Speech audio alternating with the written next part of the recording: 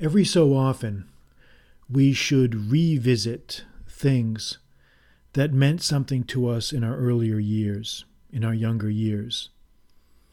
And this is because every 7 to 10 years or so, we mentally reinvent ourselves. We become new persons in some ways. Our old frames of references become modified or discarded or adapted. We've achieved a larger number of life experiences. We have different perspectives. We have different priorities. We have different ways of seeing the world. And because of this, the things that once attracted us when we were younger maybe mean something very different when we're older. And this is a very interesting experiment, and I really encourage you to do this yourselves. You should really do this because it's difficult. You know, when you're the organism, when you're the tree, when you're the animal that's growing and adapting as the years go, you can't really detect how you've changed.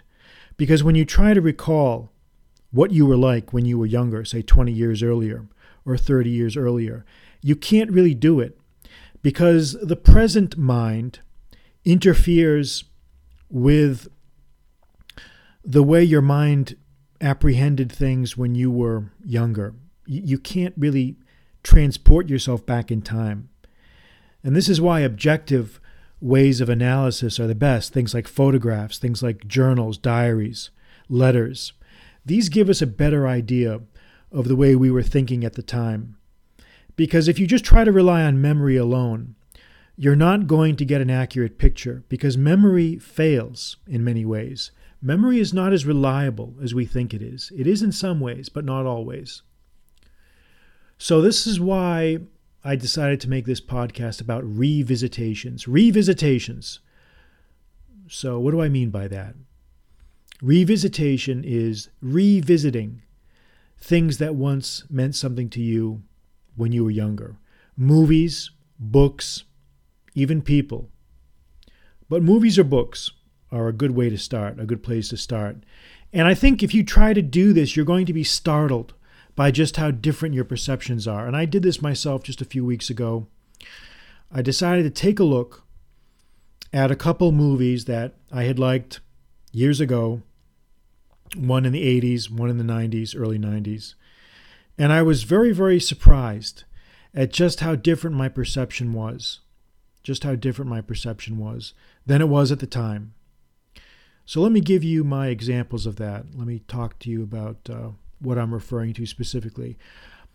I decided to see a movie that, was a big deal when I was in high school. It was one of those movies that got a lot of publicity. Everybody talked about it. Everybody thought it was great. And this was Risky Business, Tom Cruise's Risky Business. And I think this came out in, I can't remember, 83, 82, 83. I can't remember exactly. But it was a big deal, when I was a kid. And everybody thought it was cool and funny and hip and this and that and the other thing. And, I hadn't seen it in, since the 80s, basically. So I turned it on and I saw it. And, I was really surprised. I was surprised that how a movie that once seemed so funny and clever and edgy now looks very dark, very cynical, very kind of mean-spirited. I didn't like it. I did not like it. I found it very, very cynical, very, very dark and very cynical. Those are the two best adjectives I can use to describe it. I mean, think about it. You've got a kid, his parents go on a trip, and he turns his own parents' house into a whorehouse, and he makes money out of that. And you think that's funny. That's really cute. That's really great. Time of your life. It just had a ring of falsity to it. And then you've got this whole ridiculous concept, this ridiculous idea that you've got sort of the call girl with the heart of gold who's going to step in and help Joel become a man and help him achieve his dreams and help him make money. I mean, what a lot of nonsense that is. What a load of bullshit that is, man. Anybody who knows, anyone who's ever been around or had any any dealings with, women from this coming from this perspective knows that they don't have a heart of gold. They're very mercenary, they're cutthroat, they're not companions that you're going to hang out with and they're going to help you and they're going to do favors for you. It doesn't work like that. So basically a movie like this is feeding kids lies. It's feeding people bullshit, dressed up as comedy. And I just found it just really, really dark. I mean, it's everything about it, just the way it was shot, the lighting, the mood. And there's some great music. Tangerine Dream has a great score, great soundtrack. But it just had a ring of hypocrisy to it and a falsity to it that I just really rubbed me the wrong way. As a man of, say, 53, looking back at a movie like that, you see things that are very, very different. This idea that there's this undercurrent running through the movie that, just making money is the greatest thing and that's the only thing that matters, and we don't need to do anything with our lives except make money and chase money. And it's a perfect expression, I think, of that 80s ethic that really in many ways has hurt us in the long term, set the stage for real corruption problems, moral corruption problems. Now, I know you're going to say, if you hear this, you're going to say, oh, come on, Quintus, lighten up.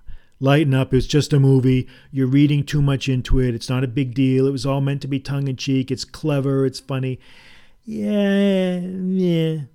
I don't know. I'm not so sure.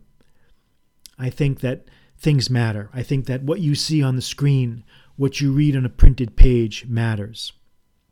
These things matter. And I don't think you can just brush it off with a shrug of the shoulders and say, well, it's no big deal. It's just a joke. No, it isn't.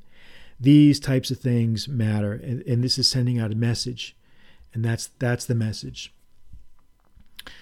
The other movie that I saw that is worth talking about, maybe on a more positive note, was 1991 or 92's Point Break. A famous movie, Patrick Swayze, Keanu Reeves. You've probably all seen it. And I'd always liked this movie. I'd always liked it. But when I saw it again, I liked it even more. When I saw it, and I hadn't seen it in maybe 20 years, and when I saw it again, I liked it even more than I did back in the 90s. It was just incredible. I was just really surprised at just how good this movie was. Not just the story. You've got a very, very compelling story, a very racy narrative. You got this interlocking story, this guy trying to learn how to surf and, sort of make himself accepted by the surfer crowd. And then you've got this story of these bank robbers. And yeah, of course, it's ridiculous. The whole premise is preposterous, but man, it's just so well done. The movie is just spellbinding. You can't take your eyes off the screen. The action is nonstop. The characters are memorable. The dialogue is fresh. The overall feel of the movie is very positive. And it's just edited very, very well. I just that was what really surprised me, is just how well edited it was. You've got these very, very good scenes, like this foot chase scene through the back alleys of L.A. with a guy wearing a mask, no less. It's incredible. The stuntman, whoever pulled that off, must have really been choking for air. But it's just a really, really well done movie. And again, it just goes to show you how when you see something or read something a long ways away from your original exposure to this material, you're going to see things that are different to you. It's going to mean more to you because you're a different person. So again, I'm just using these two examples. I'm using Risky Business. I'm using Point Break, these two movies, as just examples of how I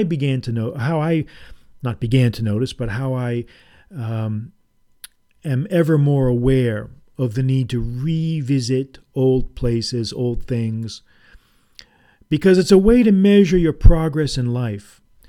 As I said earlier, you're a different person than you were 10 years ago. You're a different person than you were 20 years ago. You're a different person than you were 30 years ago.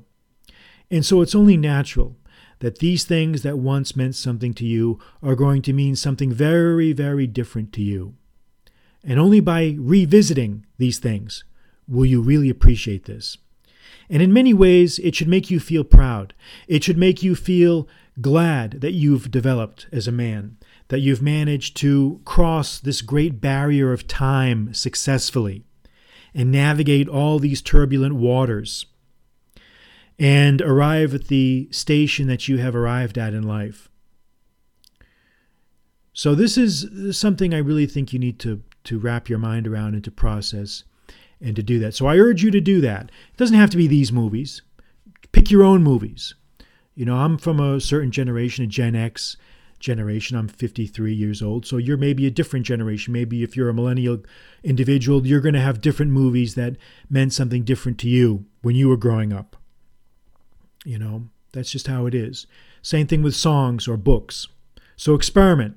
Try these revisitations and see just how far you've come, just see how far you've grown. All right. I'm Quintus Curtius. Good night.